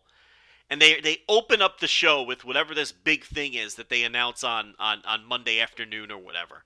And then that big match, which opens up the show, usually leads to an impromptu big match to close the show, which in the case of this past week was the Big E versus Bobby Lashley cage match, right? Which was set up based on the events of the opener of Raw, where things got out of control, New Day's involved, the Hurt Business reforms, they get involved. So we're like, you know what? We're going to keep everybody out of this. We're going to do Big E and Bobby Lashley for the belt in the main event, and we're putting you guys in a cage so your pals can't get involved. So I like this style of booking and this approach that they're using because it makes sure, it ensures that, or, the idea is that everybody tunes in at the start of the show to see this big match that they've announced, and then they're attempting to hook you for what they're going to give you at the end of the show. Hopefully you'll stick around. Hopefully you won't flip over to the Monday Night Football, but at minimum, the hope is that you'll come back at the end of the third hour and watch this big main event. And it did work about 3 weeks ago when Big E promised to do his cash-in, because the third hour did much better than normal for that. The last couple of weeks, they've tried sort of that formula, and look, it's a decent strategy. And, we know it's a media rights game right now, so, you have to do everything you can to fight Monday Night Football or AEW nipping at your heels or whatever it is. So I have enjoyed that. Now, what I didn't like this past Monday is the fucking steel cage was already hanging over the ring from the ceiling before, in kayfabe, we knew that there was going to be a cage match. Now, let me walk you through this, because there were actually people defending this and saying that I was wrong about complaining about the cage being over the ring and having no kayfabe explanation for that. Okay, on Monday Night Raw this past week, they opened up the show, and let me get you the exact particulars of this match, because this was infuriating that people were arguing with me, and I don't want to get anything wrong. So, Monday Night Raw this past week opened with Big E versus Bobby Lashley for the title, and this was the match where I felt like Big E just needed to pin Bobby Lashley clean in the middle with the big ending. Because then he beats him in the six-man tag at Extreme Rules clean with the big ending, and now he could beat him in a singles match clean in the middle with the big ending. But they went with the no contest, where the New Day and the Hurt Business reformed, and that was the big angle. And then, as I said, then because it was a no contest with people getting involved, they set up the cage match for later on in the show. But here's the thing.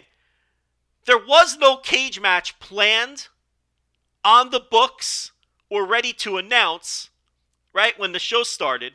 The only reason the cage match was taking place is because the opening match on the show went to this wild no contest. Therefore, there would have been no reason for the cage to be hanging over the ring. That breaks kayfabe. Because if you come to the arena and there's a giant fucking cage hanging over the ring, and the main event is Big E versus Bobby Lashley in a singles match, and then it's wild, and they say, oh, well, we're going to do it again in a cage. You're like, oh, well, the cage was already up there. Now, I've got people telling me, oh, this isn't a big deal. Wrestling's fake, Did you know wrestling was worked? It doesn't matter. It would be one thing if it was Twitter eggs. I got Danny Cage coming at me on Twitter, a man who's been in the business for decades, saying, why does it matter that the cage was hanging over the ring before they announced in kayfabe that there would in fact be a cage match? This man has been in the business for decades, and he doesn't understand this?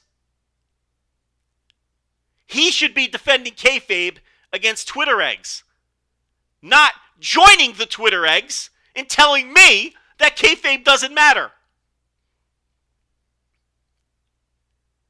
We either have standards here or we don't. And we don't. We don't have any standards. To the point these fans are coming at me and telling me I shouldn't care. Well, that's been WWE's problem for a long time now. They tell us that we shouldn't care. So some of us don't anymore. That's the issue. And no, it may not seem like a big deal that the cage was hanging there, but it bothers me. Oh, well, it's fake, It's worked. Yeah, so is every other television show on TV. But all of them strive to make sense and not insult your intelligence, and none of them have people using the excuse of, well, the show's a work, who cares? What's the difference if what the character did this week doesn't make sense into relation to what the character did last week? It's just a fake TV show. Nobody says that. No one approaches any other form of entertainment this way. Nobody approaches any other form of pro wrestling this way. It's only WWE that gets off the hook from their most passionate fans when they pull shit like this. And I have to have a guy who's been in the business for 20 years telling me that I shouldn't care? What a horrible advertisement for the Monster Factory. Why would anyone train there after seeing that Twitter exchange?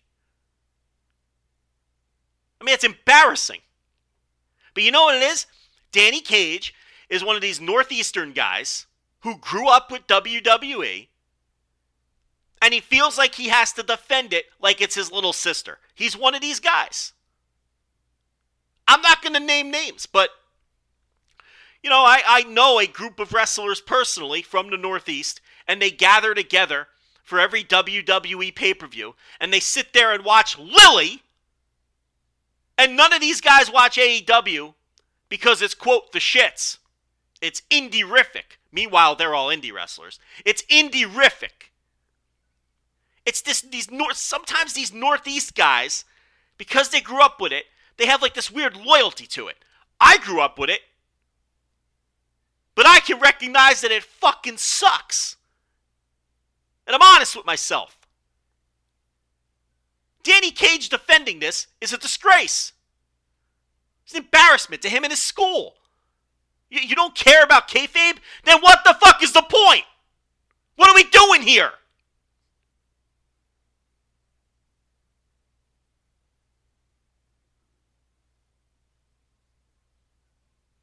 Why don't you just tell me who's going to win all the matches while we're at it, before the show starts?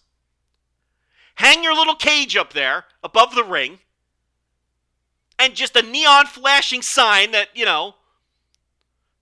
none of this matters, and just tell me who's going to win all the matches. Why does it matter? Why does it matter? Who cares? It's worked. It's fake, Okay. Then what are we even doing here? Why even do this? I'll go watch through Mad Men for the 4th time instead. That makes sense. Nothing ever happens, but at least the show makes sense. I'll go watch through Sopranos for the 18th time.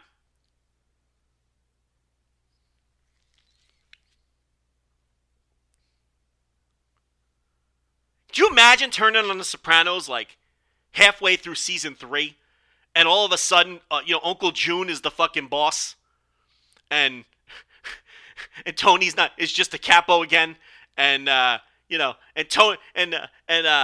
Tony's mother she's alive now after she already died, and you're like, what the fuck is this? What am I watching? And you went on Twitter and were like, hey, what's going on with The Sopranos? Everything is Livia's alive again. Uncle June is no longer in trouble on house arrest, and he's running the family, and Tony's like a side character. Hanging out with Gigi. What's going on here? And people replied to you, it's a fake TV show. Who cares? Why does it have to make sense? And one of those people saying that to you was like a showrunner for another show on TV.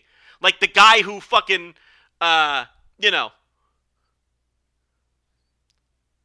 guy who made Lost jumps into your mentions and is like, maybe that's a bad example because people tell me that show didn't make sense. But you get the idea.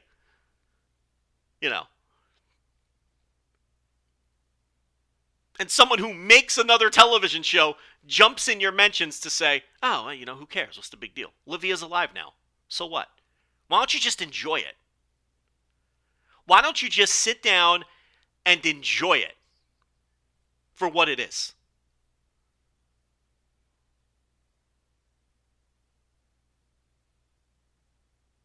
I mean, it's no different. This is an apples to apples comparison. These people are out of their fucking minds. And only WWE gets this kind of pass. If Tony Khan had a cage hung over his ring for the first 45 minutes of a Dynamite, okay, with no cage match announced, and then Chris Jericho and Dan Lambert get themselves into an impromptu fucking promo battle, and then Dan Lambert challenges Chris Jericho to a cage match against Andrei Arlovsky.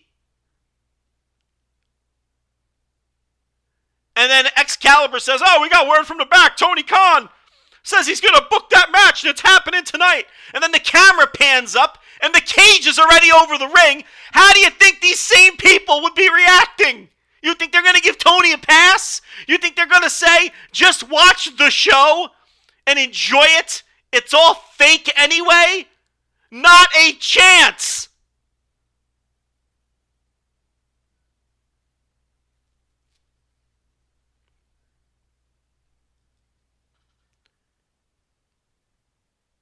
I can't enjoy it because it fucking stinks. That's why.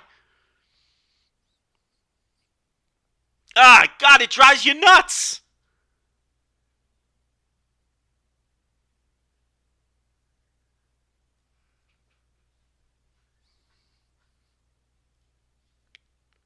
The Usos defeat the Street Profits and successfully defend the SmackDown Tag Team titles. This was, the best way I could describe this, is a solid television match. If you've seen these two teams wrestle before, I need a second. If you've seen these two teams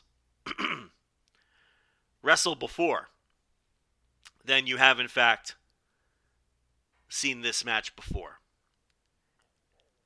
That's what I'm trying to say. And you have seen them wrestle before. They've had many matches on television. They had another one at Extreme Rules 2021 from the Nationwide Arena in Columbus, Ohio. Good, solid professional wrestling match. Followed by Charlotte Flair defeating Alexa Bliss for the Raw Women's title. A lot of title matches on this show. And the match was fine. I see a lot of people going overboard on the quality of the match. It was fine. But the post-match is what everybody is talking about. Charlotte Flair tears up the dopey little voodoo doll, reducing Alexa Bliss to tears. And they probably spent what felt like an hour, but was probably like 3 or 4 minutes of real time on Alexa Bliss reacting to her torn up toy, crying, screaming, pulling her hair out. It felt like a write-off for both the voodoo doll Lily and possibly for this Alexa Bliss character, but probably not. But at minimum, we're either taking a break from the voodoo doll or we're writing the voodoo doll off. And this was just utterly ridiculous. Utter nonsense. I wish someone would do this to that awful, intolerable Daryl over in New Japan. But see, they've already done that. I remember Bad Luck Fale ripped Daryl to pieces, and I thought we were finally rid of that annoyance. But Daryl did make a return. But the thing about Daryl is Hiromu doesn't like come down to the ring with Daryl anymore. He was for a while, and it was cringy and embarrassing. You know? And I think it was really hurting his ability to be a true top star. Hey, did Stan Hansen ever come down to the ring with a fucking stuffed animal? How about Kawada? Did Kawada come down for big Triple Crown matches carrying his favorite plushie? Did he do that? I don't think he did. You know, did Terry Funk ever have a stuffed animal that he won at the carnival supporting him in the corner for a big match? I don't remember, but I don't think so. How about Ric Flair? You ever style and profile? Have a little stuffed animal with him for support? No. So that's why I'm anti-Daryl. But Hiromu stopped coming to the ring with the thing, so that's fine. If they want to sell their little Daryls, and you know, I get it. It's merchandise. But Daryl, you know, is not like the voodoo doll in that it doesn't have any mystical powers. Daryl is just a literal toy, and it's just cringy and drags Hiromu's star power down. Whereas the voodoo doll has like mystical powers. It winks to the fucking camera. It's utterly ridiculous. That's the difference. And maybe this was a write-off. Maybe it wasn't. Maybe we get a stronger, more powerful version of what am I doing? Let's move on. Damian Priest defeats Jeff Hardy and Sheamus in a 3-way for the United States title. Decent little match. Priest does a schoolboy gimmick on Sheamus for the win after Sheamus hits a brogue kick. I think that's what he calls it. On Jeff Hardy. So typical WWE 3-way. Someone gets a surprise pin after the other guy hits his finish. Because we have to protect everyone. I mean, protect everyone at all costs. Ensure that no one gets over. That's what we have to do here. That's the goal.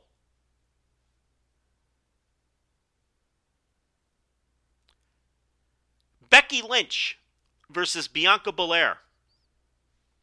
This ends in a double DQ or a no contest or a fucking, I don't know. What does Wikipedia say? Wikipedia says this ends in a no contest after outside interference. What does Cage Match say? Cage Match is calling this a no contest. I guess it's a no contest. Again, the match was fine. It was well on its way to being like a 3 1/4 with a really good finish, a 3 1/2, 3 3/4 kind of match. Like most everything else on the show. And then after, 17, 18 minutes of good action, Sasha Banks shows up and just beats everybody up. you know. And then there's, we don't get a finish.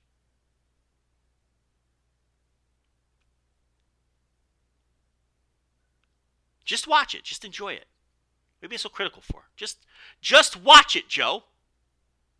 So what? So what you don't get a finish? Who cares? Just watch it.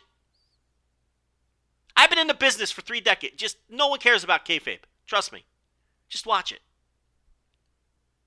I train the next generation of wrestlers. I don't care about kayfabe. Why should you? Just watch it.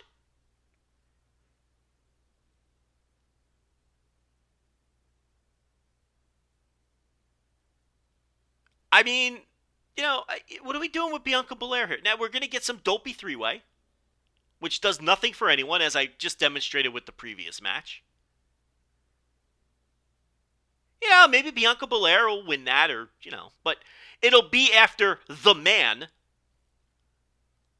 does her finish to Sasha, and then Bianca, sneak attacks her with her fucking hair tail or something. Or does a schoolboy like Damian Priest did. Or the opposite, Sasha Banks will hit the fucking whatever she hits. Isn't the Banks statement a submission or something? So I can't... Well, yeah, maybe she'll have her in the Banks statement. Right? And Bianca will do a fucking senton or something, and then, I don't know. It'd be the usual WWE 3-way finish where, nobody is the better for it. And Bianca just keeps spinning on that hamster wheel. That's what we're doing here.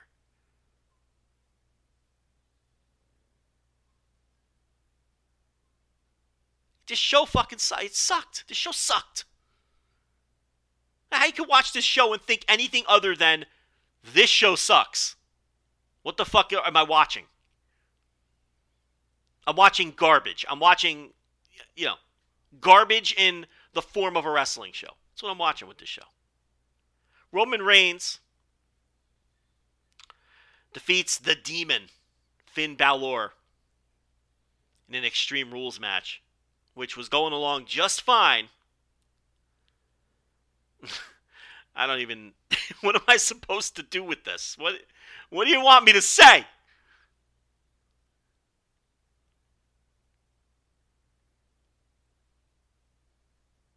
They don't make it easy. What am I supposed to say about this? All right, let me walk you through it. It's Extreme Rules, so perfectly legal, Cole, to have the Usos come down and just make this a 3-on-1 match. That's perfectly legal, Cole. So the Usos come down, and there's all kinds of chaos going down at this point. And the Demon, he's down and he's out on the floor. And this is all over. All Roman Reigns has to do is roll the carcass of this supernatural being back into the ring, put his foot on his chest, and get the 1, 2, 3. Wipe his hands clean, and we're out of here. Another big win for the man who wishes to be acknowledged. But no. We hear the Demon's music. And we hear the heartbeat of the Demon. And with each beat of the heart, the body of the Demon is flopping around on the floor like a fish. Because the heart is beating again. Which begs the question, was the man dead prior to this music turning on? The arena lights go down, the red lights come on. We hear the literal heartbeat as he is pumped back to life.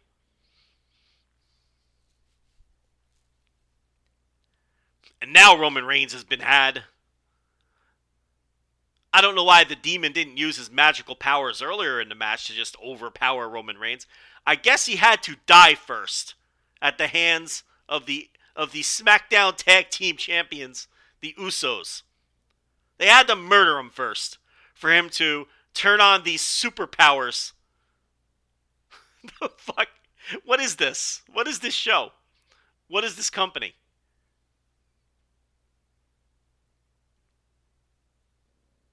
This is why when people say to me, they say, "Oh, Joe, I hear you I hear you have a podcast.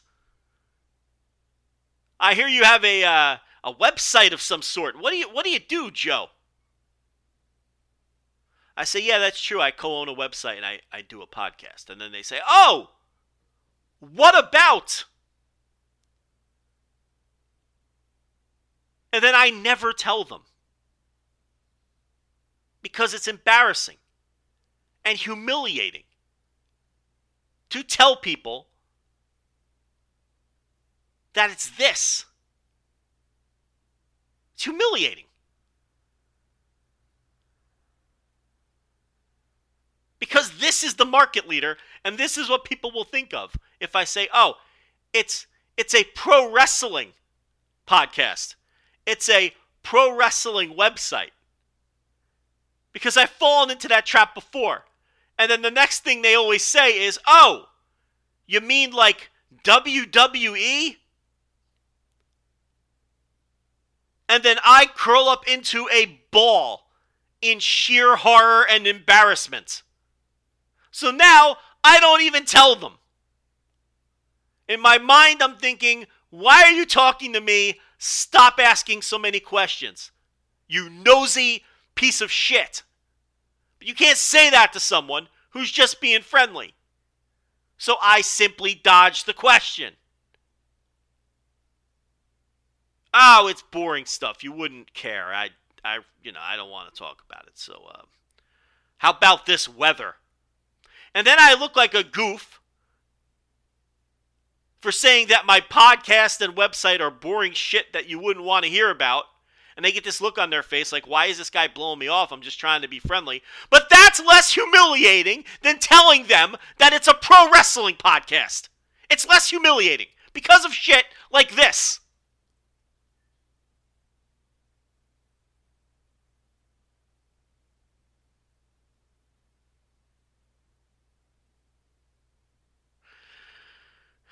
So then the demon, who has now been revived by his entrance music and his beating heart, gets back in the ring and sets up Roman Reigns for the coup de grace.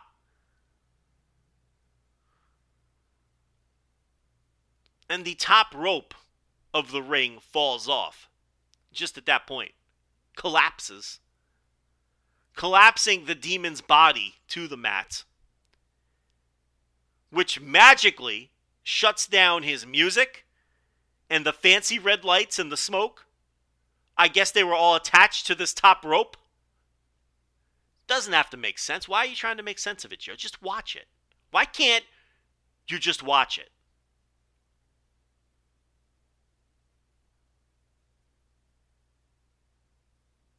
Why can't you accept, Joe, that The Wire is no longer about drug dealers and cops and how they interact in the streets of Baltimore, and now it's a family sitcom with Omar as the patriarch? Why can't you just accept this? It's fake anyway. Why does it have to make sense that now The Wire is about Omar's home life and he has a family and some precocious children who are always into some kind of mischief?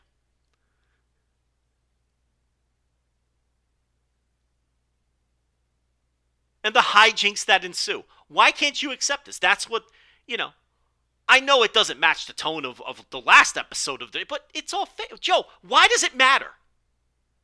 Why does it matter? Just watch it. Crying face emoji. Just watch it.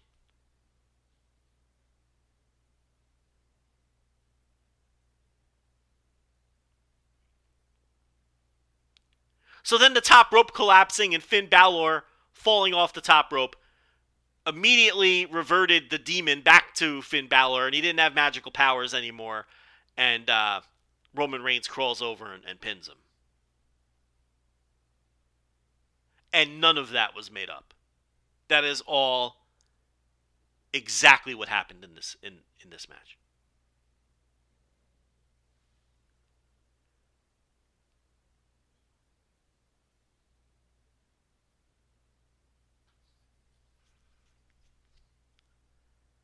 And that was Extreme Rules.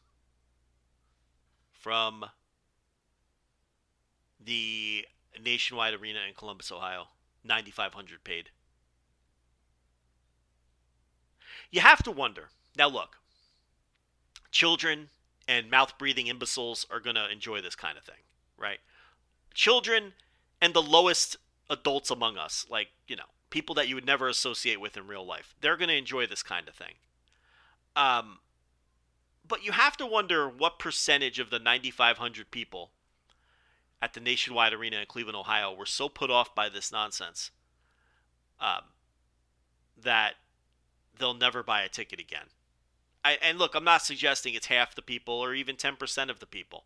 Because if you bought a ticket to begin with, on some level you enjoy this trash. On some level. But what percentage do you think of this, let's call it an even 10,000 people, are just, this was the final straw? It has to be some portion of that crowd, right? A couple hundred? A couple dozen at minimum? Who have just, I can't. And I think that's what's been going on over the last few years with this promotion. It's every progressive week they lose a couple dozen more. Where they're just like, I can't do it. There's a voodoo doll that winks at the camera. There's a serial killer fiend who feeds people to alligators. There's a literal demon whose heartbeat is revived by his entrance music. But all of a sudden is powerless because he fell 4 feet to the floor from the top rope. I mean, you're never losing the mouth-breathing imbeciles who tweet crying face emoji tweets. You're never losing them. I mean, that's who this is for. They eat this shit up. You're not losing the children. I don't care if a kid is into this. I get it. If a child enjoys this. My children mock me when they come into the room and see this stuff. They all point and laugh. The TLB, the kids. He's watching wrestling again. Look at this guy. Why is he watching this shit? What a nerd. Let's go watch Ryan's World on YouTube in the other room. A little bit of Peppa Pig. Something refined and dignified. Right? That's what I get in this house from these kids. But I get it if there's kids that enjoy this stuff. I understand it. Okay? But just functioning adults that aren't mouth-breathing imbeciles, how can they enjoy this? I don't understand. And I think that's what's happening. They're just slowly losing more. And, the consumer metrics would indicate that. And I know post-COVID, they've been up a little in certain consumer, SmackDown's doing okay. They're selling some tickets. But we'll see if it sustains. If they continue to pump out stuff like this, while there's an alternative that isn't pumping out stuff like this.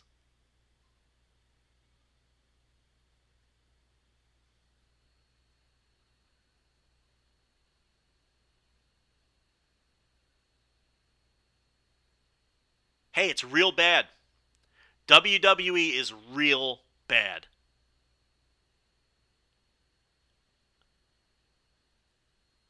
We'll talk to you next week.